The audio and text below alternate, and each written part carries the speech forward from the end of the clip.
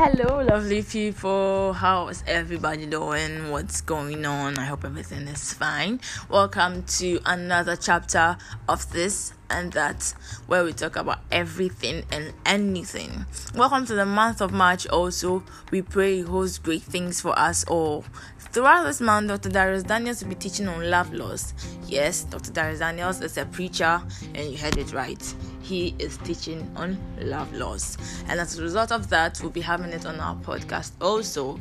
So beginning with the first episode titled, This is Not Love. We hope you enjoy it. Well, what's up, family? Dr. Darius Daniels here, and I want to welcome you to Thrive. Thriving, where we give you lessons that help you get to level 3 living. Darius, what do you mean when you say level 3 living? I believe there are 3 ways you can live your life: sinking, surviving, thriving. Culture's way, church's way, or king's way. Sinking, level 1. Surviving, level 2. Thriving, level 3. And if you refuse to settle for less than level 3 in your life, put in the chat right now, it's level 3 for me. It's level 3 for me. Listen, I'm excited about today's lesson. And today I want to start a new series called Love Laws. Love has laws. And when you violate the laws, you abuse the love. Is this helping somebody already? If it is, somebody just say already. Already. Yep. Love has laws. And when you violate the laws, you abuse the love. Okay. So I'm excited because what I want to do is I want to spend the next few weeks talking to you about this, guys. I want to talk about love laws for regular relationships. We're talking about those tonight. And then I'm going to talk about love laws for romantic relationships. That's next week. And then the following week, I'm going to talk about love laws for religious relationships. And we're going to deal with some exploitation, some abuse, and all of those kinds of things. So hopefully it's going to be incredibly helpful. I'm excited about it. And tonight I want to teach from this topic. This is for my note takers. This is not love. This is not love. Listen to me, family. During my time at 10-year seminary, I became acquainted with a phrase that I think is important. It bears repeating. I want to share it with you today. Here it is. The phrase is this: orthodoxy leads to orthopraxis. Somebody like, what? What is that? What are you speaking English? Here it is. Orthodoxy leads to orthopraxis. Dr. Darius, what do you mean by that? Well, here it is. Here's the translation of the phrase. Right doctrine leads to right practice. Got me? In other words, you can't execute it right if you understand it wrong. I'm going to say that one more time. You can't execute it right if you understand it wrong. Now, I'm not going to deal with this until next week, but can I just throw something out about romantic relationships? I'm not talking about it until next week, but if it's okay for me to just throw out a little gem that just hit my heart, if that's okay, just put, it's okay. It's okay. It's okay. See, this is what the Bible says. The Bible says, watch this, dwell in the context of relationships, but speaking specifically, not exclusively, but specifically to the husband, dwell with the wife, to the man. Dwell with the wife, dwell with the woman according to knowledge. Ooh. So watch this. It said, watch this, that love should lead you to do some observation and some investigation so that you can get some understanding. And when you get understanding, you dwell with this woman. You dwell, it can go both ways, right? The wife with the husband with the wife. You dwell according to knowledge, not assumption, because love observes and love investigates. Come on here. Love pays attention, right? Observes, and love investigates. It's inquisitive. Love becomes curious about likes and dislikes and needs and standards and preferences and shifts in attitudinal dispositions. And are you hearing what I'm saying? If I'm making sense, put yes, yes, yes, yes, yes. right? So you can't even love somebody right if you're understanding them wrong. Watch this. I don't know why am I already in, but I think it applies in any relationship. But it seems like I'm just all in romantic relationships already. But here it is. I think it applies to regular relationships too, right? They can't love you right if they understand you wrong.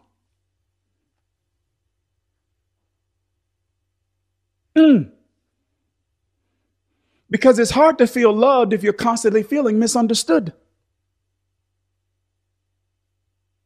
Is this helpful? So here's my point. Right doctrine leads to right practice. I cannot execute it right if I'm understanding it wrong. And when I think there is an area that is regularly and repeatedly, consistently and chronically misunderstood, and that is this word, this concept of love. Now, love is actually central to thriving. So if I want to live a level 3 life, it means that I must have a degree of mastery surrounding this concept of love. Why, Darius? Because when it comes to thriving, ladies and gentlemen, this is what you understand. That thriving isn't just based on who you are or what you have or what you can do. Thriving is equally impacted by who you are with. Did you hear what I just said? I can't have a good life if I'm surrounded by bad people. So thriving, ladies and gentlemen, is not just about what role I play in the marketplace or in ministry. Thriving isn't just about having resources. So yes, do I need to be clear on my role? Yes. Do I need to have resources? Yes. But being clear on my role and having resources alone will not lead to a life of thriving. If I'm going to thrive, if you're going to thrive, if we're going to thrive, you know what we also need? Relationships. Even God, no matter where you land theologically, right? No matter where you land theologically regarding this concept of the Trinity, which I believe is, which is a theological concept I believe in. But the point that I'm making is, even in the creation narrative, God said, "Let us make man." God said, "Let us," right? Even Jesus, before he began. So even if you're not as familiar with that, but when you look at Jesus before he began his public ministry, the first thing he did before he started teaching is he assembled a team. It is the first thing he did, guys, because God needed in us. So for him to create the world he intended to create, he needed in us. In order for Jesus to accomplish the mission he was crafted, that he was called and commissioned to create, to accomplish, he needed in us. And so for us to create the world we want to create, for us to accomplish the mission we've been called, we need in us.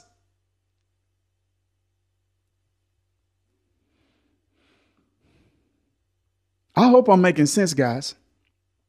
This is what the book says. No matter what songs say, no matter what culture says, watch this. No matter what ideology your injuries have caused you to adopt. What is that, Darius? See, there are some life philosophies that we have that really aren't based on principle. Some philosophies we have are based on pain.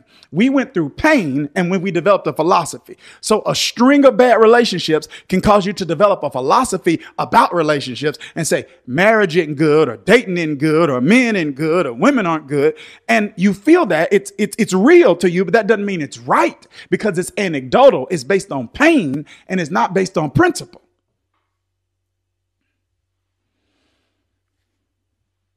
And sometimes people form ideologies based on their injury.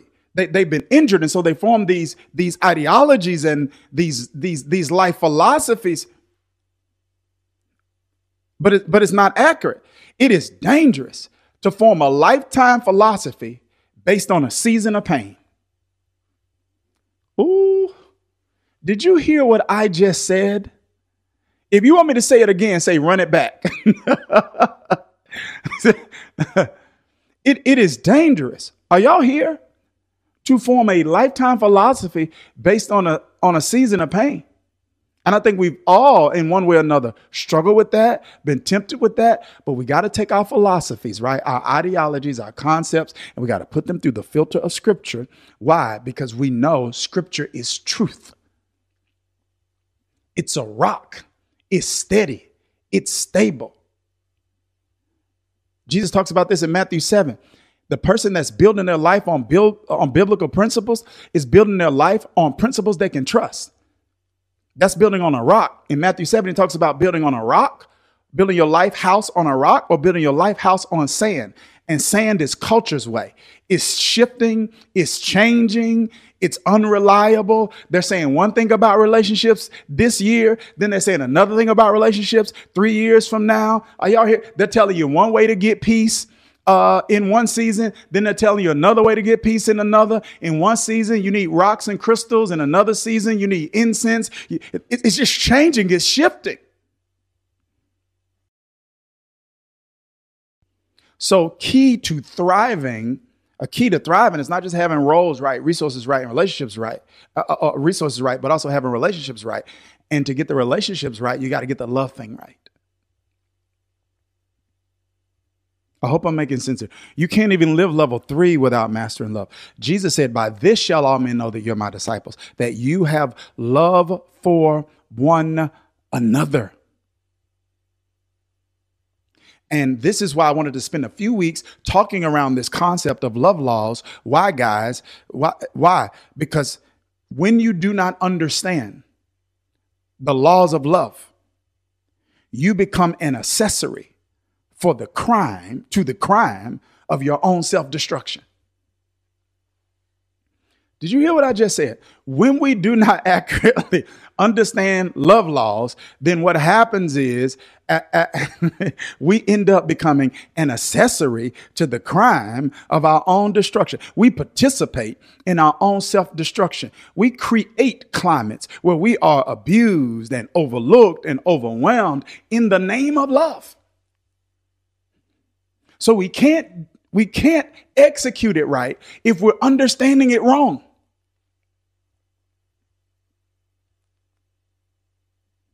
I hope I'm making sense. And so when something like this is so central to thriving and central to our faith, we cannot be elementary in our understanding of it. And so this means if orthodoxy leads to orthopraxis, then one of the first things that we got to do is we got to make sure that we're not just clear on what love is. We need to start with what love is not. And this is why I'm starting with what love is not. And for anybody that's if you are teaching in any form, right? If you're teaching in any form, if you're coaching in any form, if you're consulting in any form, if you're mentoring in any form, I want you to listen to me. I want you to catch. Whenever you're teaching a concept, never make the assumption that people already don't have ideas and convictions around that concept. I'm going to say that again. Before you teach a concept, don't make the assumption that people don't already have some ideas about that concept. Very rarely are you dealing with a blank slate. People already have ideas written on the canvas of their mind about anything that you're going to teach them about. This is why deconstructing some of the things that are already there is going to be imperative and tantamount and paramount to reconstructing a new concept that they can actually build their life on. So if you're talking to somebody about money, you need to know there's some deconstruction you got to do before you can do some construction. If you're talking to people about relationships, you got to do some deconstruction. If you're talking to people about work, you got to do some deconstruction because people always already have ideas and opinions about something. So this is why we need to start with what love is not, because the Bible says the most profitable tool for deconstruction is the Bible. For the word of God is profitable, Paul says, for reproof, for correction, for instruction in righteousness.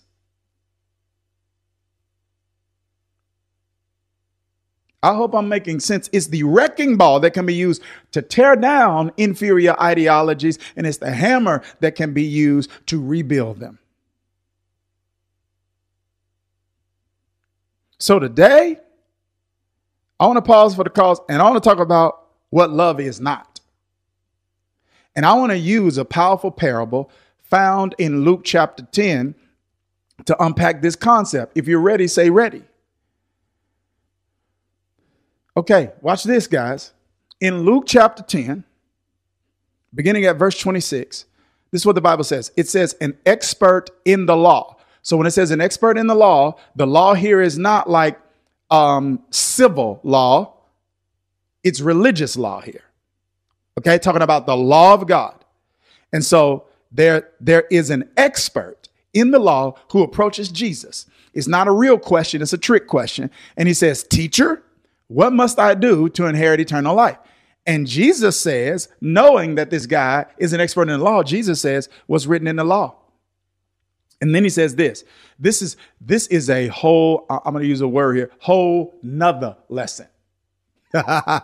This is a whole nother lesson. Jesus says, what's written in the law? And then he asks this, how do you read it?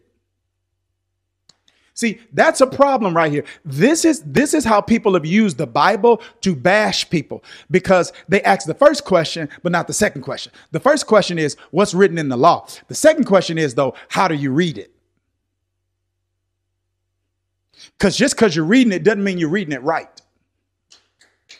And some people end up doing wrong in the name of the Bible. They end up doing wrong in the name of God, not because they aren't, watch this, not because they don't know what's written in the law. They just hadn't learned how to read it.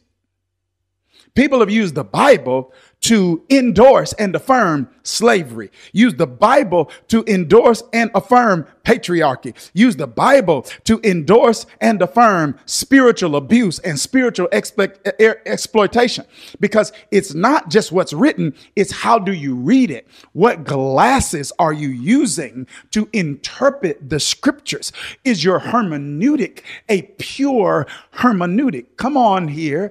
Has your hermeneutic been formed in the context of community? Meaning, are there other people besides you that's checking you on how you're actually reading the scriptures? Anyway, that's a whole nother one. Somebody just put in the chat another one. PD, you need to do something on that one. Another one.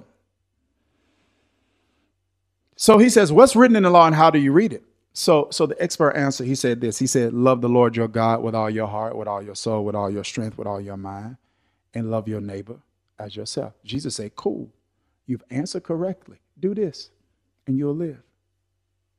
He says, you keep wanting to consume information because you're trying to avoid execution. Just do that. He says, you overcomplicating this. Just do that. And I want to tell you, when it comes spiritually, relationally, emotionally, vocationally, financially, success is simple. It's not easy, but it's simple. Cultivating intimacy in relationships is not easy, but it's simple. It's simple, fam. Healing wounds in my soul, not easy, but it's simple. Jesus said, just do this. But verse 29 says, but the teacher of the law wanted to justify himself. So he asked Jesus, but who's my neighbor? It's like, okay, now you want to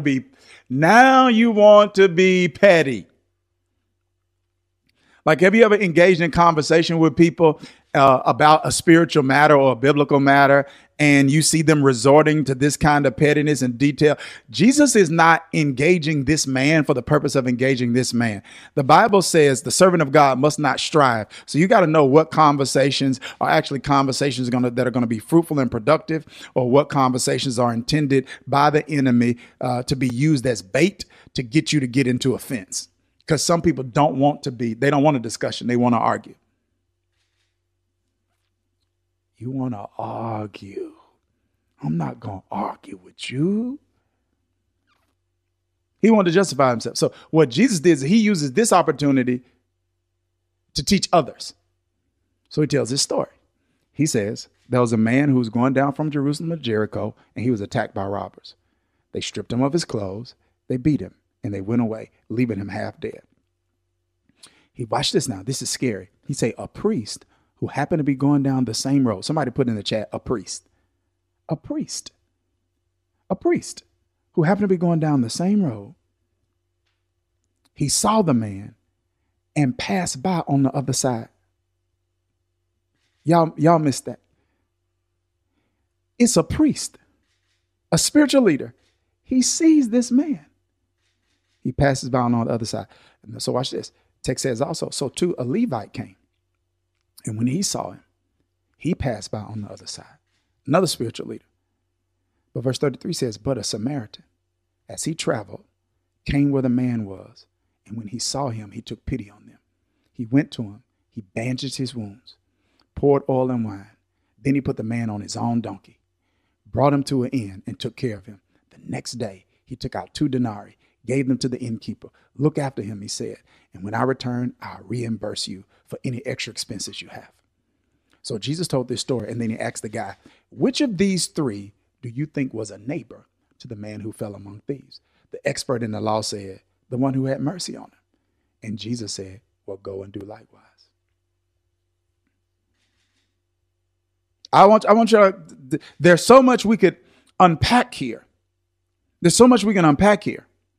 But what I want us to see here is that Jesus uses the activity of this Samaritan man who historically Samaritans and Jews here, they had a relationship of hostility. They didn't engage and fraternize at time. Relationship was borderline antagonistic with each other. So you've got people who are people of faith, a priest and a Levite, people who are this man's own ethnicity who walk past him. Then you have a person, I'm not even going to bother this because I don't know if we're ready for this discussion. You have a person, a Samaritan, whose doctrine wasn't quite right, but he practiced love in a way that was more consistent with the ways of God than the people that had the doctrine right. Oh my, oh my, oh my. See, that's why I say orthodoxy leads to orthopraxis, because orthodoxy, watch this, orthodoxy leads to orthopraxis. Orthodoxy doesn't automatically mean right practice, because there are people that can say the right things, but they don't know how to implement the right things. So catch this now. You got a Samaritan whose doctrine wasn't quite right.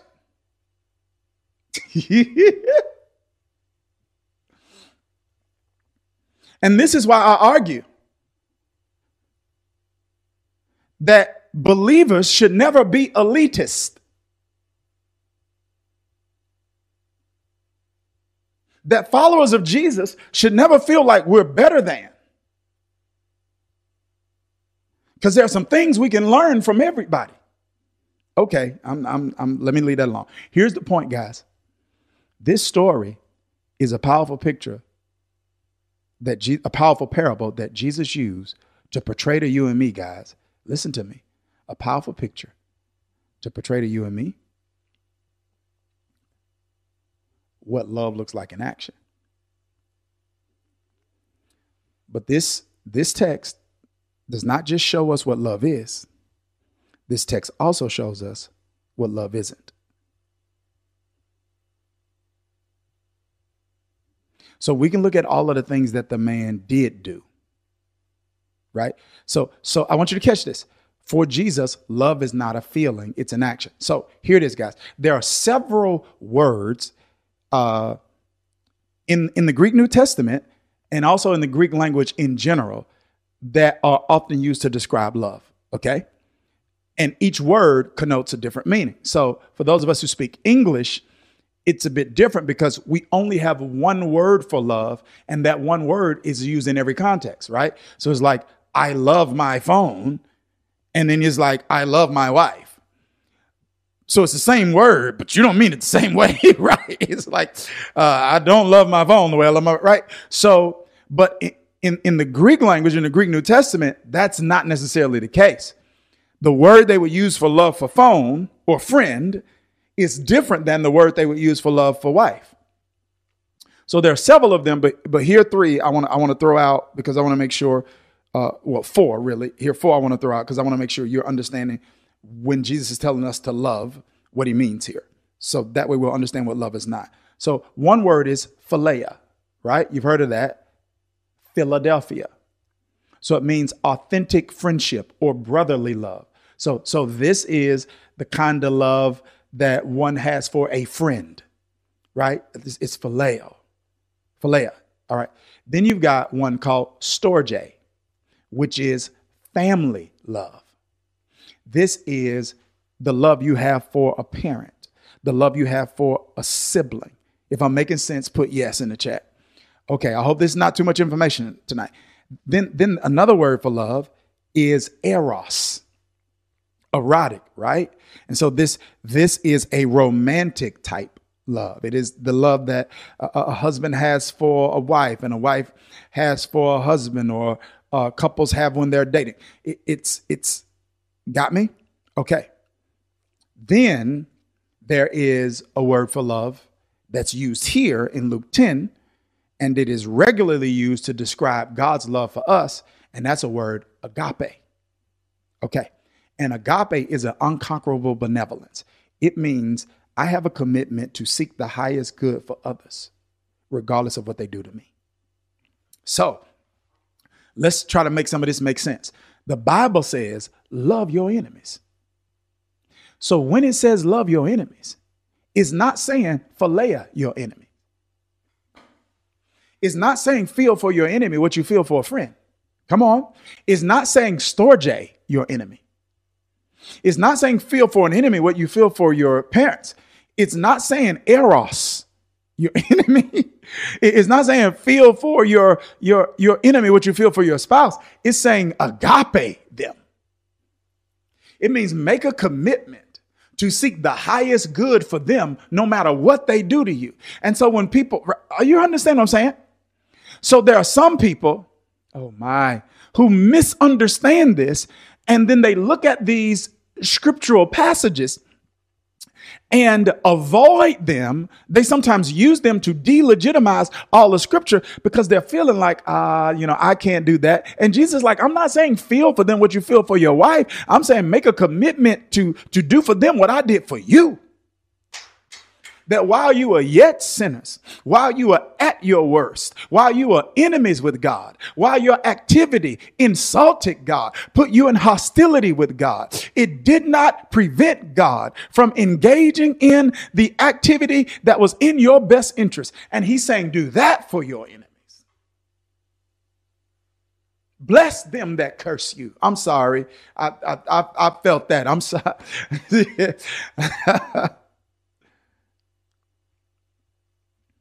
I hope you're following me here. So what we see here is agape in action.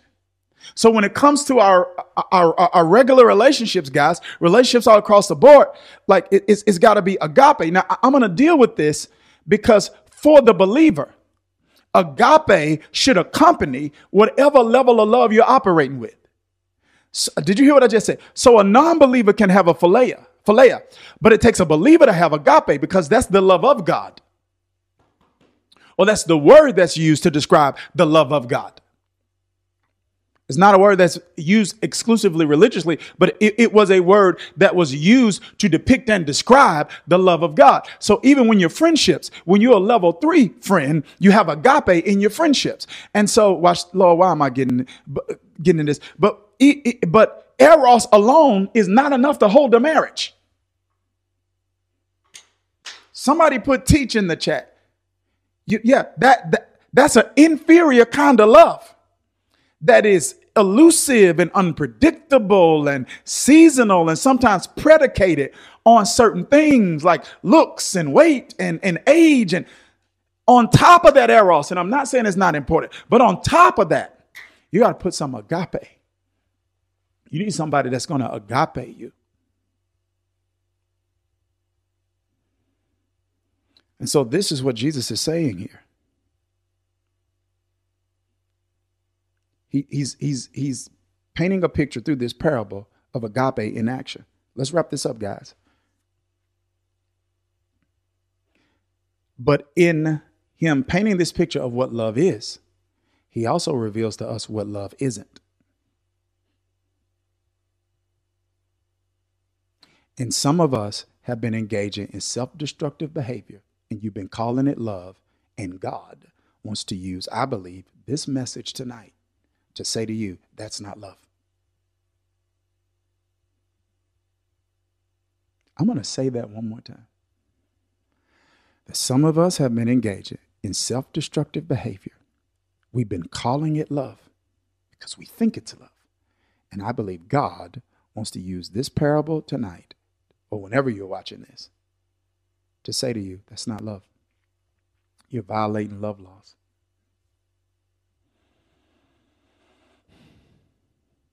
So let's not just look at what the man did in the parable. Let's look at what he didn't do. Because I think that's important. What he didn't do shows us what love is not. So here it is. Can I share with you 3 things the text reveals to us that love is not? Come on. Can I? Okay, here it is. Number 1, love is not abandonment. Now watch this. I don't want you to assume what I mean when I say abandonment. The text says the man was going down from Jerusalem to Jericho. He was attacked by robbers. Got me? But it says a Samaritan who was traveling came where the man was, saw him, took pity on him. Now, but watch what the man did. The man didn't cancel his trip. He didn't abandon his assignment. See, this right here.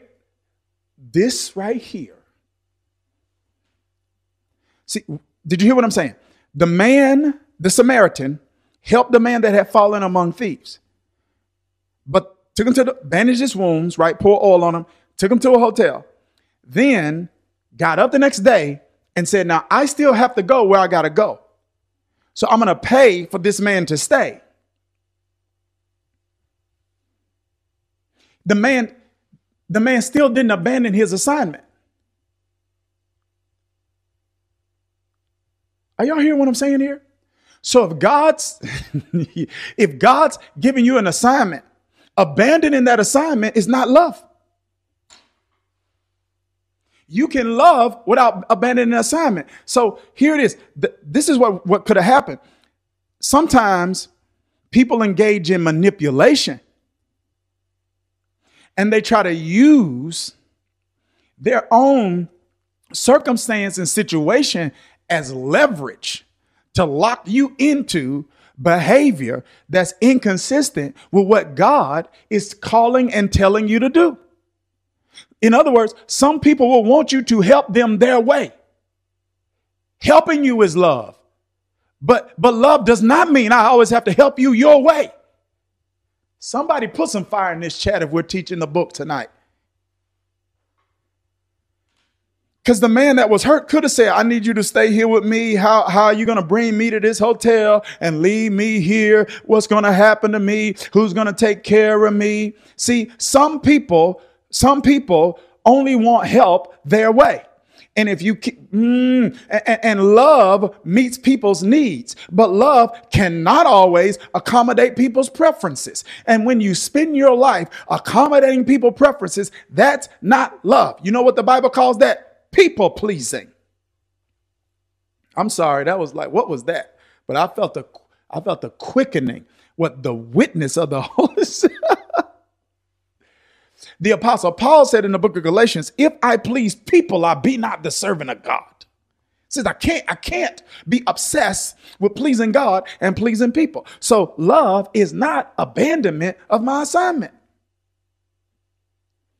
I left Mississippi and went to New Jersey because God called me to do that. I'm sure my parents did not want me to go 1,700 miles away. But they didn't say, if you love me, you would abandon your assignment. Okay, let me. So love is not abandonment. Somebody just put woo in the chat. It's hot in here. Love is not abandonment. Number 2, love is not enablement. He's not enablement. Like the Samaritan assisted this man, but he didn't enable this man. He was willing to take care of this man, right? But he didn't take responsibility for something he's not responsible for. Did you hear what I just said? When we become responsible for someone else's irresponsibility. That's not love, that's enablement.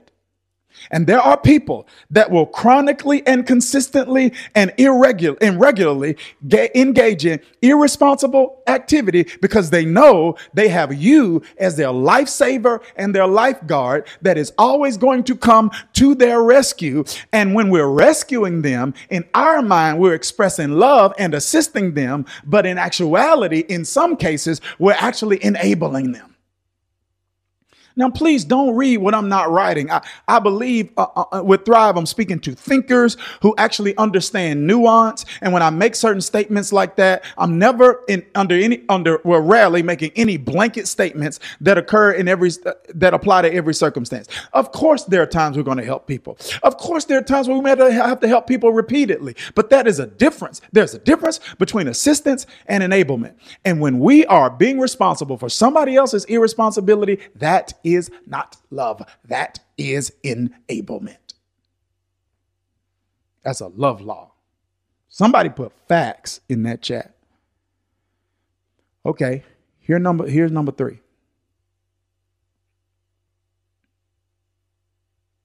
Number 3 is this. Love is not exploitation. Watch what the Samaritan did. He told the innkeeper, he said, listen, I'm getting ready to leave. Here's 2 denarii. Look after him. When I return, I'll reimburse you for any extra expense you may have. Now, what could the Samaritan have done? The Samaritan could have gave him 6 denarii instead of 2 denarii. He could have gave him 10 denarii instead of 2 denarii. He said, no, but I'm going to give you 2. And if it's more, I'll let me invest a little now. Let me observe the circumstance. And then after my observation, I'll make a determination if I want to do something additionally. And sometimes in the name of love, we get exploited. Oh my gosh. And that is not love. See, just because there's the presence of love doesn't mean there isn't the need for investigation. Even with my own kids, if they ask me for money, I want to know for what? Come on, talk to me. If you get allowance, why do you need it? What have you done with yours? And there are many people, you're being exploited. Oh, why am I speaking? This is so frank. I believe this is prophetic. Like there are many people being, and exploitation is not love. Love. See, here's the thing, guys. I want you to be able to recognize this in you so that you can see it in others also. I want you to be able to see whether or not you're operating with agape, but you also need to be able to discern whether or not somebody is expressing and displaying agape towards you. Because if you love me with agape, you won't exploit me. Because agape makes you serve. Agape means you're actually seeking what's best for me. Hey, y'all, oh my. Not seeking what's best for you at my expense. And you can be exploited for your money. You can be exploited for your body. You can be exploited for your skill. You can be exploited for sex. You can be exploited for opportunity, family. That's not love.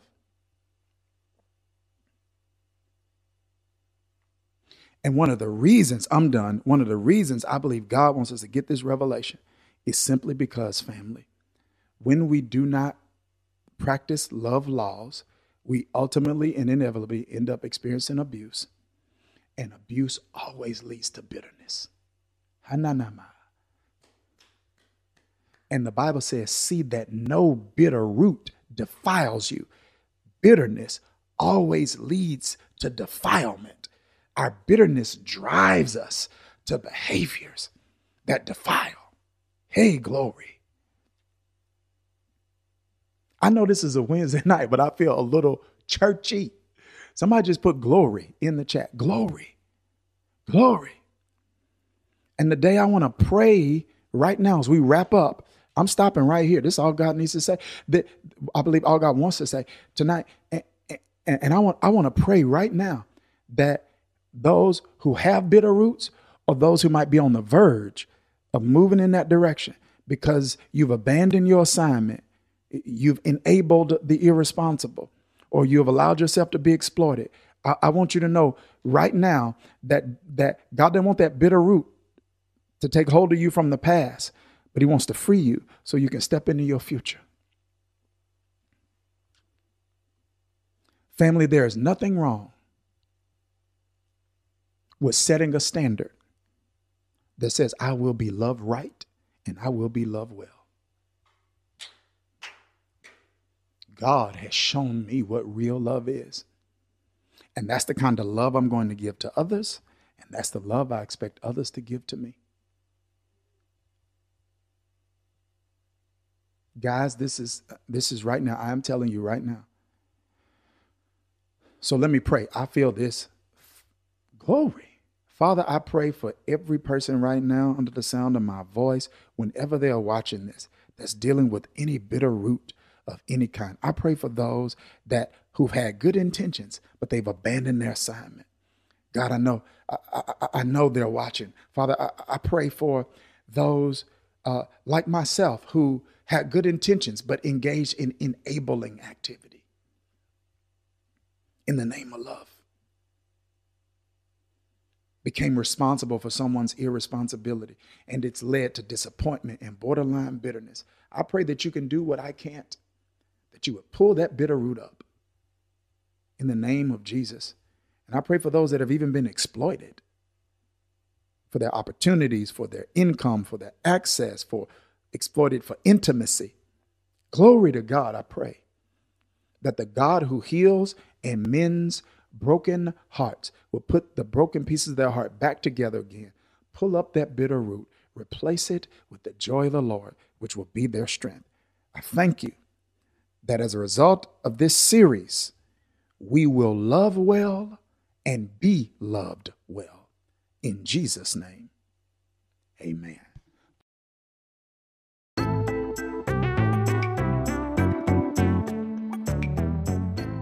Thank you very much for listening to this episode. We really hope it added value to you. Please do subscribe and leave a rating. 5-star will be a very great idea, Finally, kindly follow us on Instagram at _this and that podcast. Thank you.